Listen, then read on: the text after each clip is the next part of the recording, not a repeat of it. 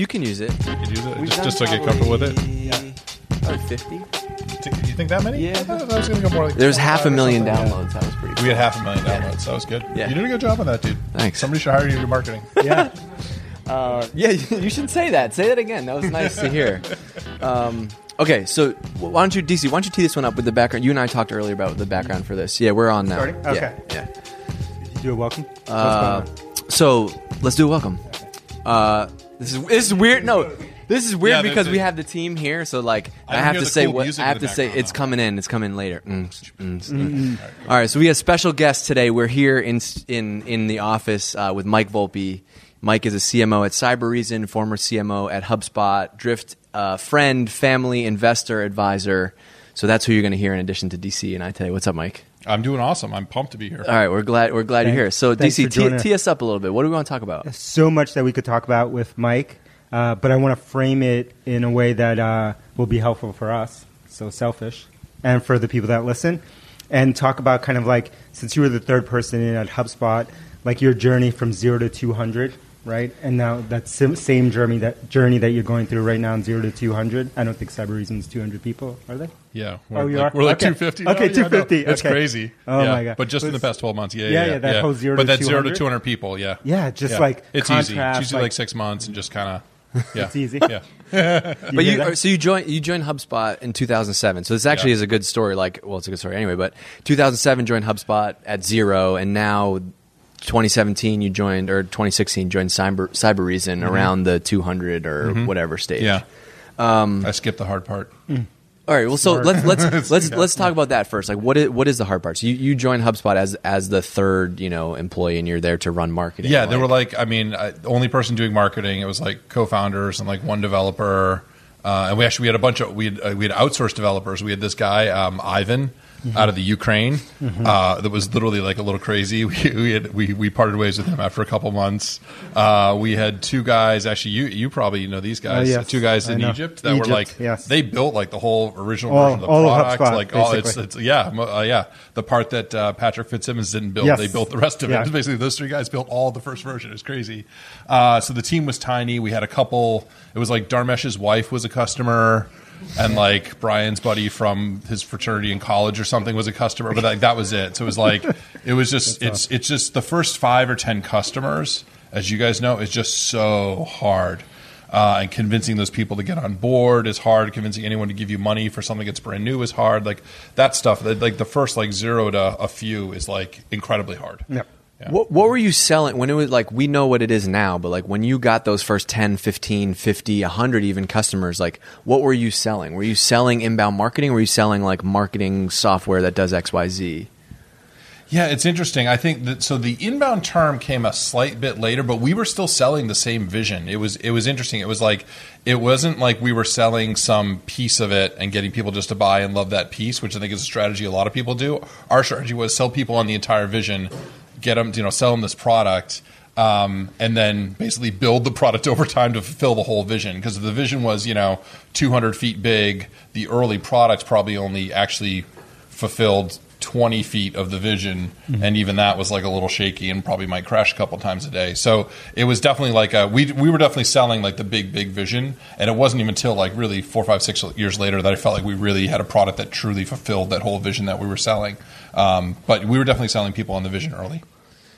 What did your job look like as marketing? So like obviously the first 5, 10 customers is, hand to hand, knocking on doors. Hand-to-hand literally combat, like Mark Roberge literally like would go to like a landscaper's office, like knock at the door and be like, "Hi, I'm Mark Roberge. Have you heard of inbound marketing?" The guy would be like, "No, I cut lawns." They're like, "Oh, who?" Would be like, "Oh, well, you're doing it all wrong. Like, let me tell you how you should do marketing to grow your business." Yeah, exactly. They're like, "I'll listen to you, sharp dressed man." Yeah, exactly. Well, I mean, that's the thing. You gotta have a good looking sales guy, which you guys have now, so that's good. It's a big step forward. No, so my job was to basically figure out how we went. I mean, literally, I remember we used to get, and it was all actually from Dharmesh, because Dharmesh was somewhat famous from his prior endeavors. He had built a company, bootstrapped it, and sold it. We would get one lead a day. And that was on the homepage. We had a way to sign up for beta, which is just put in your email address. One person a day would put it in there. It'd usually be somebody from outside the U.S., all Gmail, AOL addresses, like nothing, like zero quality there at all. And that was it. And it was like, okay, how do we get from that to getting 2,000 leads a day that are really good, high quality? And like that's the 8-year journey.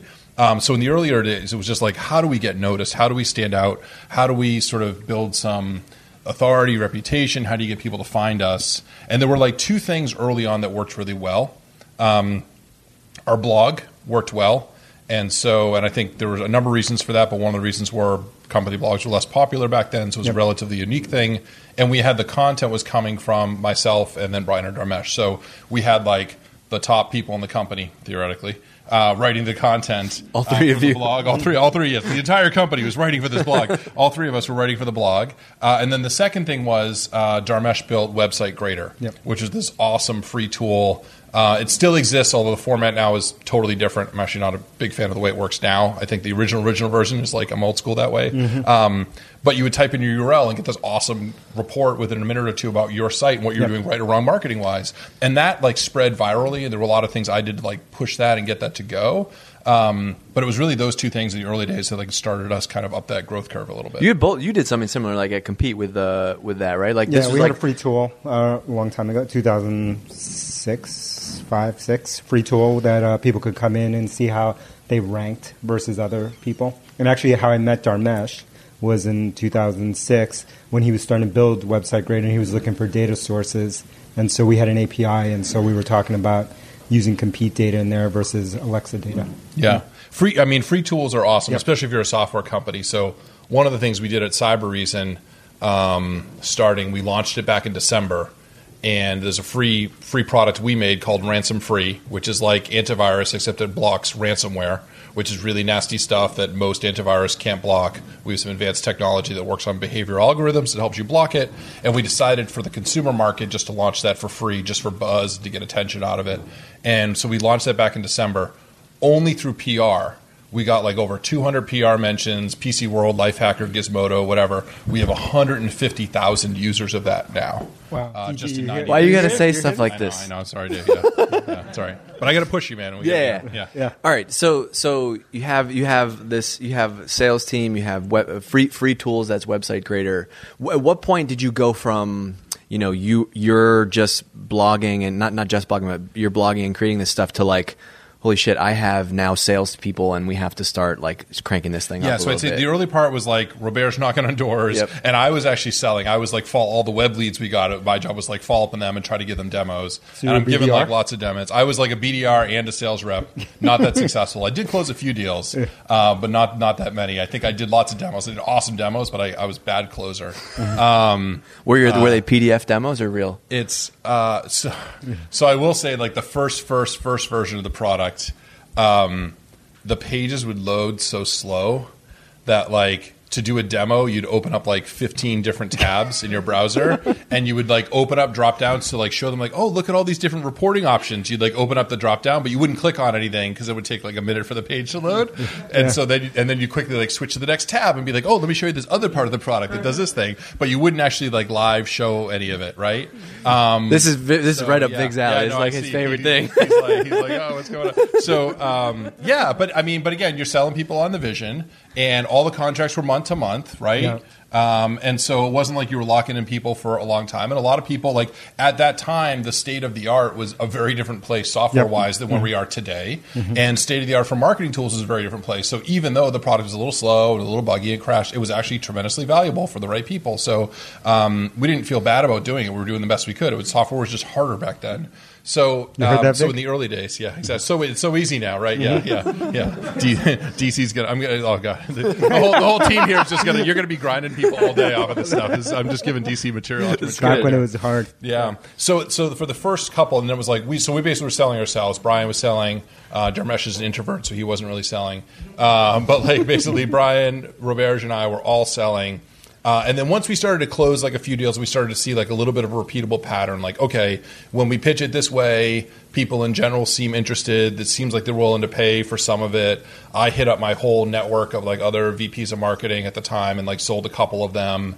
Then we started to say like, okay, it seems like there's, the idea and the rough pitch seems like it works. And now we can probably like package that up and give it to someone that is like a professional salesperson. And then we hired 2 sales reps.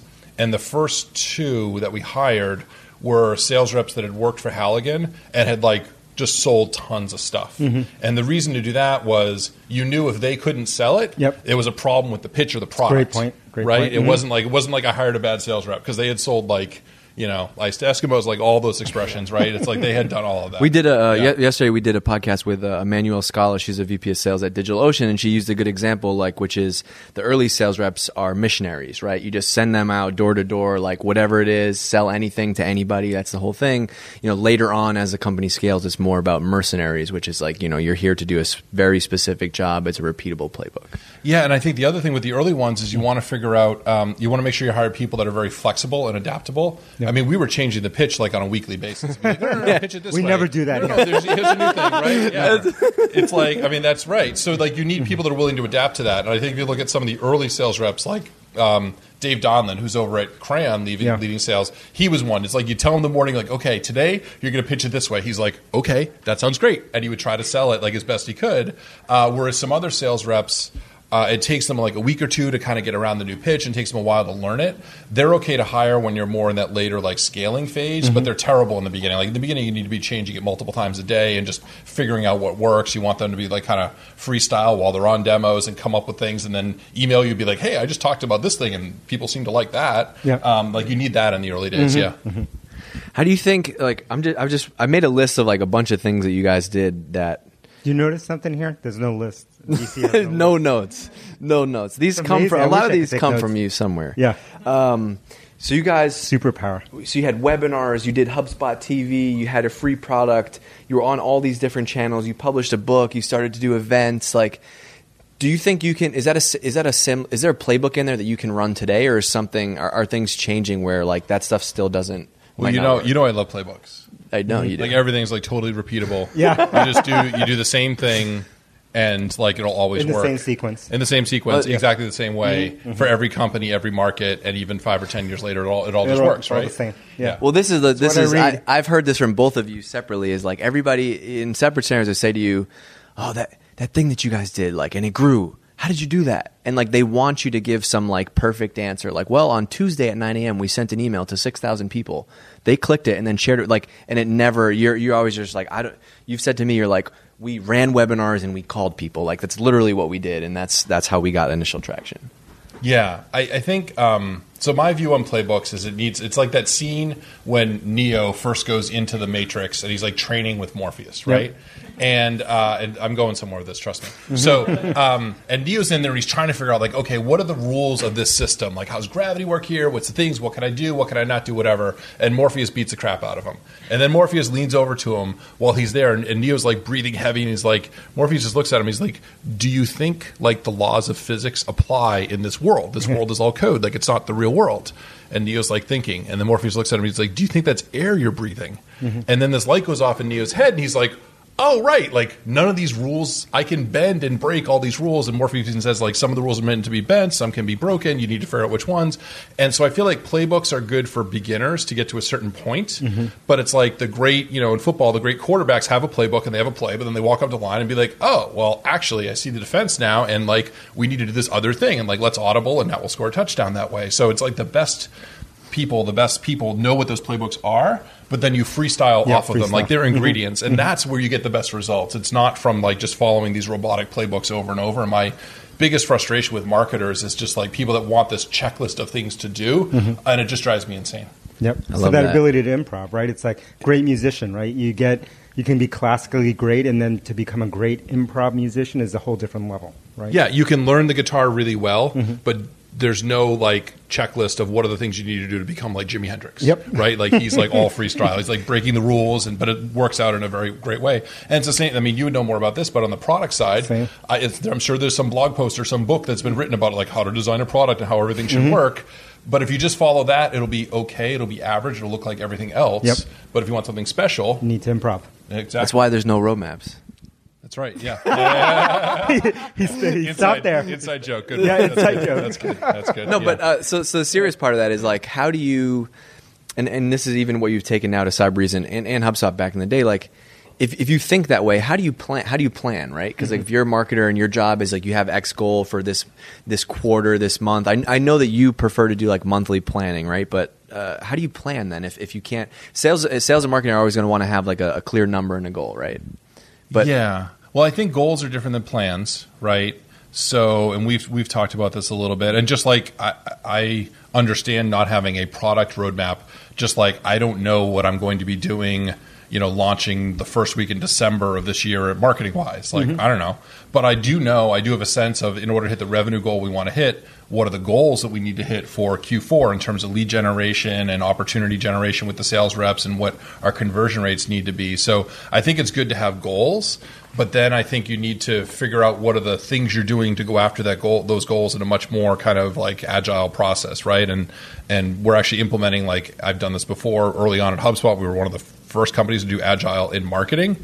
And I know you guys don't necessarily aren't adherents to like agile for software development, but I think some sort of a more rapid kind of methodology like that is also applicable to marketing. And if you don't really know where to start, agile is a decent methodology to get you going. And then I think after you do that for a while, once you understand again that playbook, then you can freestyle off of it, which is what you guys have done product wise. Yeah, I think Mike said the magic words in the beginning there. I don't know, which takes like a career to work yourself up to being able to say that in public. Like, I don't know, but I'll freestyle, I'll figure it out, and I'll get there. And I think so many people get caught up wanting that playbook because they're afraid to say that, and they want to be able to say, they don't want to say I don't know. They want to say I have a definitive plan for how I get there. Well, and I think that, and take that a step further for like CEOs, they're looking for the marketing person to come in with the plan at the beginning of the year and be like, oh, yes, this is a good plan. If we do this plan, like we'll hit all our numbers. Great.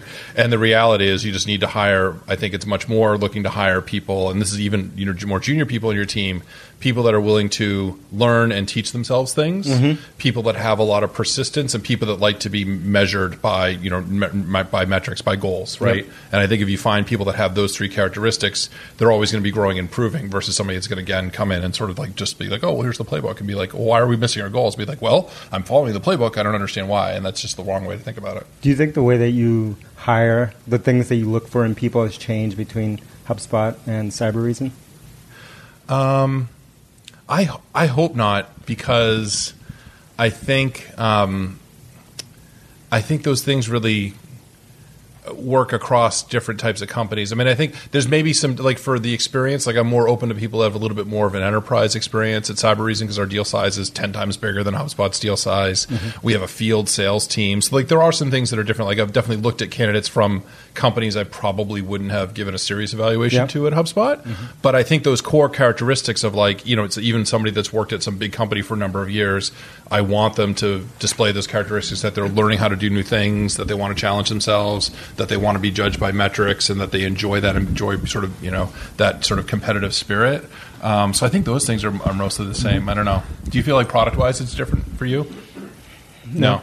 Yeah. No, I think it's the same. Yeah, it's similar. I mean, I think there's new technologies and new challenges and new companies that you may look, like you just said, like new companies may have emerged, or new types of companies might be interesting to take people from, right? Or but the characteristics are the same. Well, just like I don't think you look for people that are like, oh, do you know this coding language, right? You're like, I don't know. Have you learned a new language, right? Exactly. Have you done a new framework? Have you done a new thing? And be like, great, because you might be using whatever the cool thing to use is now, but 6 months from now that could change and you guys could be using something new. You want people that are going to adapt to that, right? Yeah, in every department. Not someone who's like, oh, I'm a Java expert, right? Yeah, in every world. Like I think, like how much of what you're doing in marketing today, Dave, were you doing a year before you got here? None. I mean, it was a different scale, right? Like I learned because I had a side project and just like, fucked around with a bunch of things on the side. And then it's like, oh, now you get to go apply these to a business and try to figure it out. But just like one small win after another. And this is something we talk about all the time. It's like, it's really easy to look at a candidate and get caught up on like, oh, they're at this company and they're doing this thing and they look amazing. Then they come in and it's like, oh, I don't know. But then it's also that's also a challenge because then there's the other person who doesn't have a great resume but might be that next gem. Mm-hmm. Like you both have found a lot of them, and you grew a marketing team to 85 people at HubSpot. Like how did you go and find those things? What was your hiring process to get them?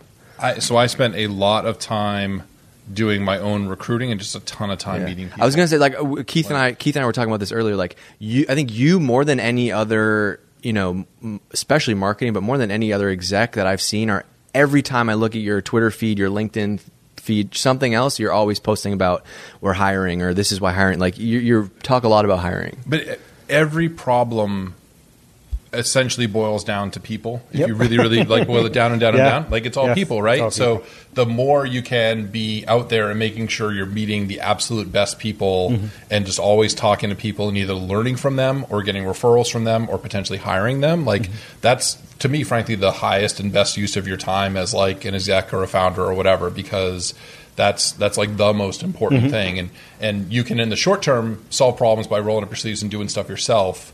And some of it's around management, leadership, and things like that. But getting the right people just on the bus in the first place is supremely valuable. Oh, yeah. So I spend a lot of time on that. You do too. Oh, it's a huge amount. And it's pattern matching, right? It's some level of pattern matching, which, I was talking to CEO of another company, and they were asking about how to hire a CPO, right? Like a chief product officer. And so I asked her, how many of them do you know? And she said 0. How many have you talked to? None. Okay. Well, first thing I would do is go talk to as many as possible from big companies, small companies, whatever. Just talk to all of them, and you'll start to get some clues to what the great ones look like and what is average look like and what is mediocre look like. Yeah, you have to go on some shitty dates to probably find like the right person, right? I think the other thing that annoys me about hiring is like some companies approach it like, I'll hire like a search firm, first of all, right? Yes. And then you're disintermediating yourself from meeting all those candidates and learning.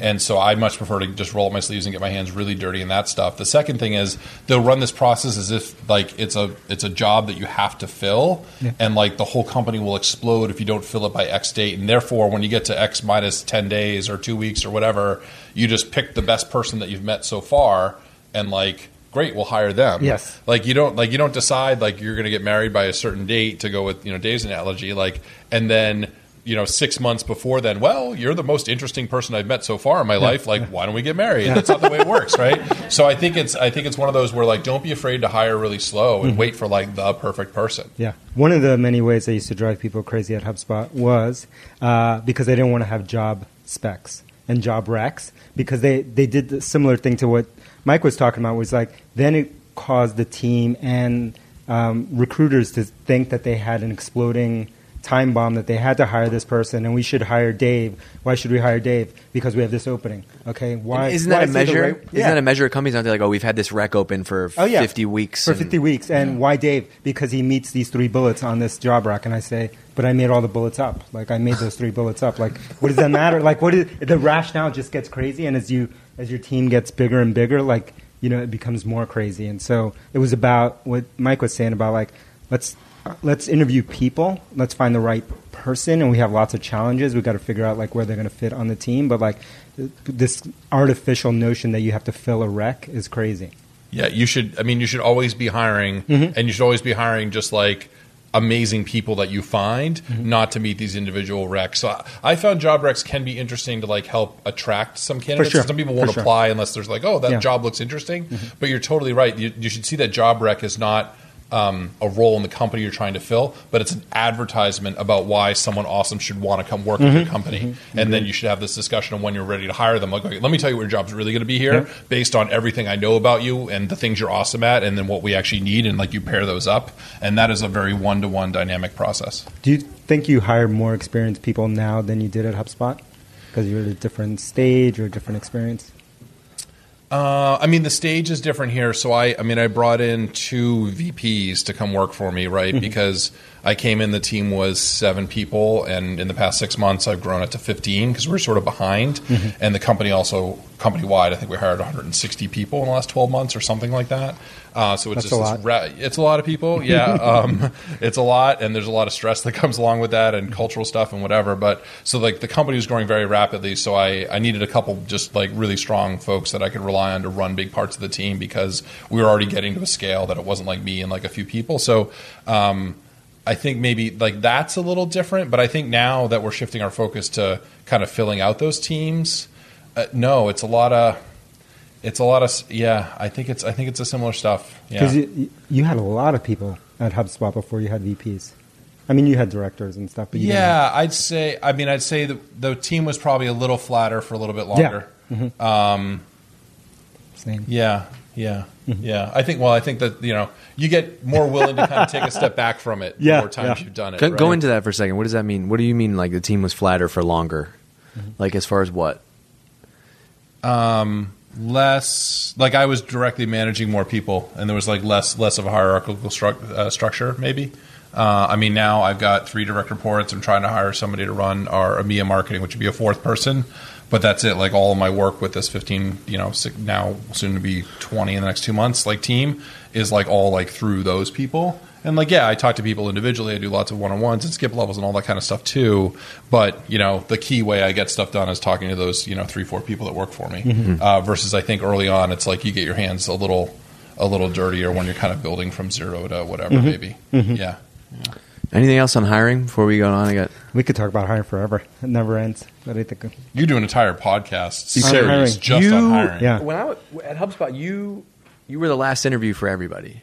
Yes. Is that on purpose? I interviewed I was last. Did you? No. Did you want to be involved? I had a rule that I had to interview every single person we hired. And you didn't care. Like this was this. When did you start that? Day one. And I mean, obviously, day one was only me. So right. Day one, Mike, you got the job. But even at 85 or 100 people, I did after we got to maybe 75, 80 people, I didn't interview interns anymore. But even up to that point, every single intern before we hired them, I did the people side. Again, it's the highest and best use of your time. So I spent a lot of time on it. I will say that once we got to be 100 people and I had a number of people working for me that I really did trust, and they'd sort of been cultivated their own hiring taste over time and their hiring abilities, I rarely rejected someone. And part of what I did in that final interview was expectation setting. So I was very clear with them of like, this is what the culture is like here. There are things that are good about it. There are things that are bad about it. Like, don't come here expecting it to be easy. It's going to be hard. We think hard is fun. And so I actually think most people here enjoy working and things like that, right? But it's because it's hard, not because it's easy in a party. And there were a number of things like that, like culturally, that we would just go through and sort of expectation set that I would talk to them about. And then I would also do a follow-up with all new employees about 60 to 90 days in. And I would ask them, like, have there been any big surprises here, or is this what you expected? And I found that doing that expectation setting in that final interview, then there was almost never any surprises except on the positive side that they actually even liked it better or was even better than they expected or whatever. And I felt like that was really helpful in terms of retention and also making sure the right people come in the door. Because you don't want to, like, once people are at that job offer stage, they're inclined to almost, like, accept it. Versus you kind of want to be in the back of their head, like, don't accept this unless you're really ready to take on the challenges that we have, right? We should cut that clip and put that as part of our interview process. Listen to Mike. Yeah, listen to Mike for a little bit. I mean, the part that stood out to me is like the no bullshit about like, this is the good stuff, this is the bad stuff. Yeah, we were talking about this yesterday, like in the other thing that we did, which is like in the interview stage, everybody's on a mission to get you to give them an offer, right? Like it's a script and it's a play. It's like, okay, I'm going to get to this next step. And so I think if you bring in the realness and say like, this is what it actually is like to work here, that goes a long way in finding the right person. Yeah, I think that's right, and it helps a lot with retention too. Because if people come in with a set of expectations that's different from what it's actually like, because you're right, you're both selling to each other during that process. So it's like you got to get real at the end, such that when people come in, it actually is what they're expecting. Yeah. All right, I want to wrap up and talk about sales and marketing for a minute, and then we'll do Q&A with everybody else. Are there specific tactical things that worked for you back then, 10 years ago, that might not work now? You mean in the landscape of marketing? Yeah, and like sales throw outside out of the company? Yeah, the landscape of marketing sales, like throw out that it's a cybersecurity company, just like running marketing today versus 10 years ago. I think a lot of the content and social stuff was easier back then because it was just less crowded. Yep. I mean, I remember at HubSpot, we were early on Twitter as a company, and we did this meta Twitter thing. So we did a webinar about how to use Twitter for marketing, and we did all of the Q&A on Twitter, and we basically broke everything. It's like we trended on Twitter, we broke the tweet deck or whatever we're using to read all the tweets. We had to have multiple instances of GoToWebinar running because we had a few thousand people register. It was the biggest webinar we'd ever done. And at the time, GoToWebinar would only have 1,000 people per webinar instance. So we tried to actually run it on 3 different ones and direct people to different ones. The whole thing just became this giant shit show basically. But the fact that we were early on, and this is something else maybe we should talk about, but we were early. So the Twitter and the social and the content stuff, I think, was a little bit easier back then. You could have lower quality and more volume, and just you could stand out more. Now it's it's just a much more crowded space because it's much later. So I think again, your guys' approach. I think you guys have tapped into the less of it and higher quality, much higher signal to noise ratio, which is the right way to do it today. You did start going exactly where I was hoping that you'd go with this. This is something that is from both of you, is do a lot of things. Have a culture that's open to your marketing team. Same thing. Have a culture that's open to exploring a lot of different things, because you have to be early. If you look, the first one or two or couple people that do something get these gigantic results, because we're wow, look at that thing, that was so cool what they did, right? And it's unique and it's novel and people want to share it because of that and talk about it. And then the 100th company music video, you're sort of well, it was kind of funny, right? But you're not oh my god, look at that crazy thing. So it's you need to be early in all that stuff. So I think that's why you need to sort of be willing to adapt and try new things, and be willing to have these abysmal failures too, which we definitely had. Which is a good way to circle back to the beginning, which is anti-playbook, right? That's the reason, because everyone wants a playbook, but by the time you write the playbook, you're the 100th person. And in marketing especially, you don't want to be the 100th person in anything, right? Yeah. You need to be early. Cool. Anything else? What did we miss? You're still on the mic. And I'm still on the mic. Yeah. Hot mic, yeah.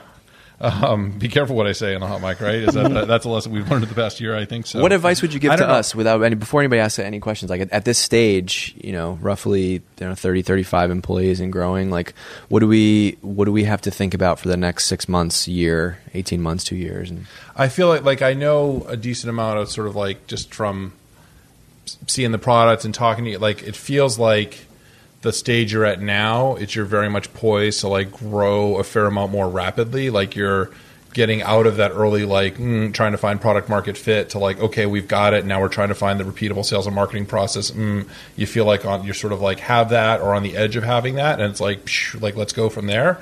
I think now the things to worry about are, and it's great that you guys have DC and Elias and everyone here that's seen that rapid growth before, because it's the cultural stuff I think is hard, and the way you have a certain set of cultural values right now, but the way you bring those to life at 200 or 1,000 people, the systems to support that culture need to change in order to keep the culture the same and keep those things that you want. The way you have this always be learning, or this fearlessness, or all those things.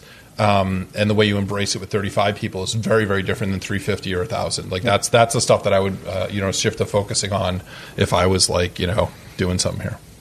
It's good advice. Awesome. Yeah. Thank you, Mike. Thanks. Anybody got questions? Yeah. I'll repeat it for all the listeners. What decisions would you recommend putting off as long as humanly possible? What decisions would you recommend putting off as long as possible? I'm not. So I think it's more I think it's better to make decisions and move forward, but be willing to revisit them. Because I think uncertainty makes it hard for people to move quickly. I think that for a long time, let's take HubSpot, for instance, we had this whole, are we selling to small business owners? Or are we selling to marketers of small companies, right? DC's laughing. Literally, we would spend days debating this. days of time debating yeah. over the course of years. Yeah. I mean, when they both say days, you know how long that actually is? It's been a long time. Yeah. DC yeah. and Mike level days. It was like a lot. So, and I think that either of those decisions was a good decision, but not deciding cost you something.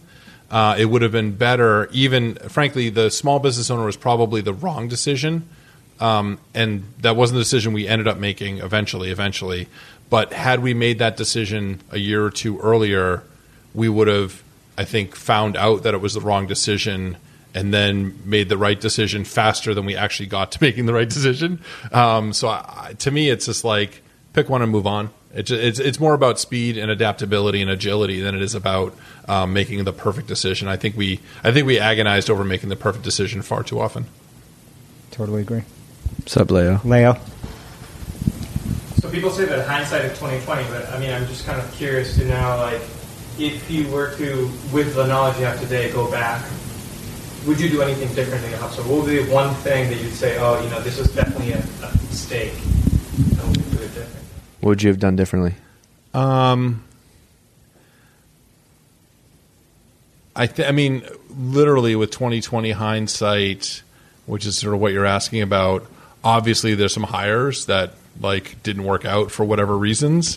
And I wouldn't have made those hires because that's bad for you. It's bad for the company. It's bad for them too. It's just bad all around. So that kind of stuff, if you could be perfect in hiring, which no one can ever be, I think our results were generally pretty good, but there were definitely a few mistakes we made. That would probably be one thing to sort of revisit. There were a couple individual things, dumb things we did, there was something that we published on social media or whatever about there was some tsunami thing we did, and it was too soon after the actual tsunami, and a couple of stuff that stuff that we just did that was dumb, and it was an individual person that just didn't think and they just acted very fast. Again, I wouldn't have and so that stuff obviously I'd be oh, we probably wouldn't do that again. Mm-hmm. But what I want to be clear about, and I always try to be clear about with the team, was this was a mistake, but I'm not blaming you for having done it. It's I want people to move fast, and you always have to be very careful when you're talking about not doing mistakes, that you're not creating a culture that people are too careful and move too slowly. Mm-hmm. So even a couple things at Cyber Reason, one of the things I'm sort of pushing the team to is move faster, make more mistakes, do more stuff, ship more things, take more shots on goal, basically. And there was one time where we did something and a relatively big potential customer sent us this flamogram email back about how could you ever do this? This is a stupid marketing campaign, and this is such crap and whatever. I'll never buy from you guys, blah, blah, blah, blah, blah. And I took that as an opportunity to show the team okay, here's how we should change this so it's not as offensive to this person. But by the way, I blame no one on the team for having sent this email out. The email actually got a very good response. Mm-hmm. I was yes, it pissed some people off, but it also actually generated some real business for us. And the overall campaign is good. And so I was very I defended the person internally who was responsible for that. Could have been crushed by other people in the company, or even some other CMO potentially. And I very adamantly defended that person and said if you want to blame anybody, blame me. But here's why we did it. Here's all these things. And yes, we will change it and move on. Let's move forward, basically. So I think that again, I would, if with 20/20 hindsight, of course, you wouldn't repeat any of your mistakes. But that's very, very different than trying to be perfect all the time. Because you try to be perfect all the time, you just move too slowly. The perfect is the enemy of the good. Yes, I love that. What's up, Connor? You talked a lot about trying out new things. So what do you see in order for marketing spaces get crowded? How do you transition out of those spaces? And what are some new things that you guys are trying today from a marketing perspective? So what was the question? Yeah. The question was, what new marketing trends has Mike Volpe all excited? So it's interesting. I'd say he's big on Snapchat. I'm giant. No, Snapchat. I tried it. And I truly can't figure it out. I tried. I'm getting old. I gotta figure that one out. But yeah. So I'd say a couple things. I think it depends on your industry. Within cybersecurity specifically, so for Cyber Reason, free product is actually a unique thing in that market. And so the ransom free thing we launched, I think part of the reason it works so well is because that's unique. If I was a SaaS marketing company, it's going to be a lot harder to stand out with a free product because there's like a ton of those flooded the marketplace, right? If the product's really good and unique and something new, then there's an opportunity there, but it's definitely harder. So I think it depends a little bit. So like for us, free product has worked really well. We did just launch a funny video today. We launched an April Fool's product. You can see it in my Twitter. It's called Cyberblast, or you can go to getcyberblast.com. It offers 100% foolproof protection against cyber attacks using AI and machine learning. That's all it takes. It's a cool little product. So we'll see how that does. Like that's something we launched today, which is again unique for cybersecurity. To do a funny video is not unique in marketing or sales software, right? Because people try to do that stuff all the time. So like. I don't know. I mean, for you guys, I think the being extremely helpful thing works really well. I think trying to create some sort of a movement around a better way of doing things. So like the no forms thing, I think is awesome. I've told Gerhardt that you guys should just become like the form-free company, and you should start like the form-free movement and like that whole thing, and have the form-free conference and write a book about being form-free and all that stuff. You heard I think we all know. So I think that's huge, and I think that could become like your movement. And so I think that's maybe interesting for you guys. But it's hard. It's like you're asking me like what's like the special thing that's coming next, and I don't know. Yeah.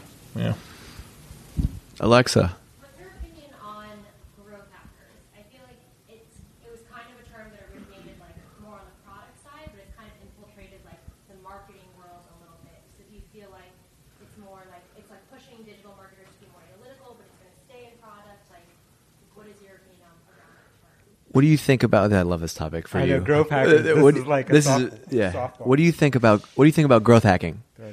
So my personal view on it is like, as like a branding and marketing campaign, it was like they did a good job because like it's worked and it's stuck. And I think the term might have some relevance if you're like a really big, old, boring, slow company because you're like, oh, we need to get to do growth hacking or growth marketing or whatever. But I think to me, it's just like what you're actually describing is just like good marketing, right? And it just annoys me that like people are like, oh, we're going to start a growth team. I'm like, well, what the fuck else is the rest of your marketing team doing? Like, if you are in marketing or you are in sales or frankly in a startup, like you should be doing growth. And so like, who's on the non-growth team? Like, what are those like it just so like I won't go like it's so like I actually find the term like somewhat offensive as like a marketer and like that has frankly I feel like driven a fair amount of growth. So like it's just like everyone should be that. I mean, it's like if you're in this room and don't consider yourself as part of the growth team at Drift, it's like what are you doing here? Like That should be the April Fool's campaign. You launch a non-growth team inside of Cyber. Yes, that actually would be good. See if you were a sales and marketing company, maybe that's a good idea. You guys should get on that the next day. No, I'll do a testimonial for you. Yeah, let's record that. Yeah, we'll do that. I'm trying to generate leads. I don't have time for April Fools right now. How are you going to measure that, Dave? We'll just do one or two more. Will. So when you talk about maintaining culture, anybody can write up a wiki post for your values and whatnot. Are there, you mentioned systems, maybe it's rewarding certain behaviors internally, maybe it's internal messaging, reminding people what your values are. What are the things you find at HubSpot actually help that culture scale? Yeah. More so than just a living adopt. How do you actually make sure culture scales other than writing a wiki post with your values on it? Like, what are tactical things you can actually do with people inside your company?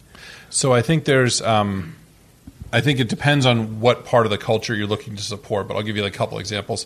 So one is definitely, with like awards and recognition, you should make sure that those align with your culture. At Cyber Reason, we've been going through a lot of this, like better defining our culture and things like that, and teamwork is kind of one of the core elements. And we gave some awards to individual people in the last company meeting, and somebody mentioned to me that they're like, "Oh, does that really embody teamwork?" And I'm like, it's funny. The people we picked actually exhibited very good teamwork skills, but we didn't highlight that when we gave the award and said, oh, this person did this project and they worked really well with these other groups to get it done and whatever. We didn't say that. So it's like the awards were sort of in keeping with the culture, but we didn't like use the language to describe it that way. I'll give you the second one, which is like at HubSpot, transparency was always a big part of the culture. And the way transparency works at 10 people is everyone hears everything that everyone's doing.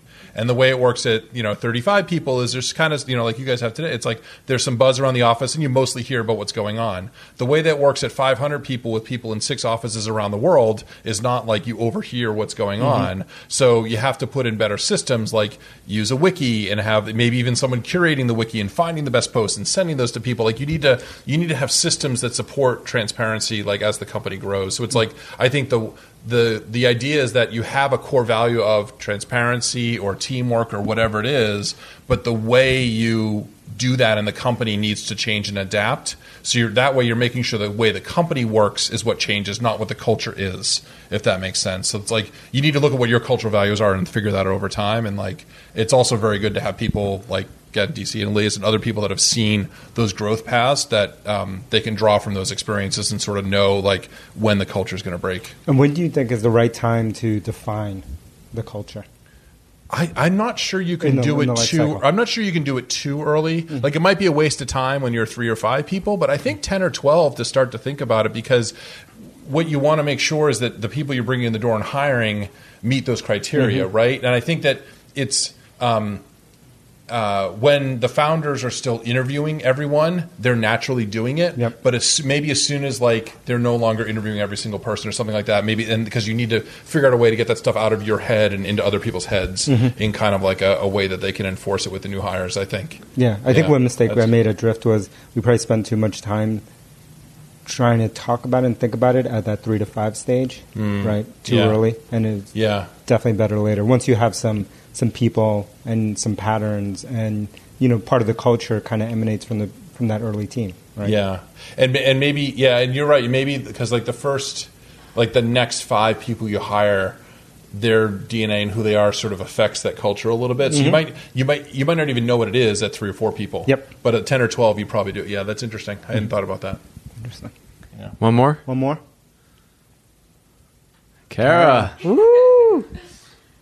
So we're talking about scaling, and was there anything that you did at HubSpot from an early stage that traditionally wouldn't scale, but you felt was really important to keep as you continue to grow?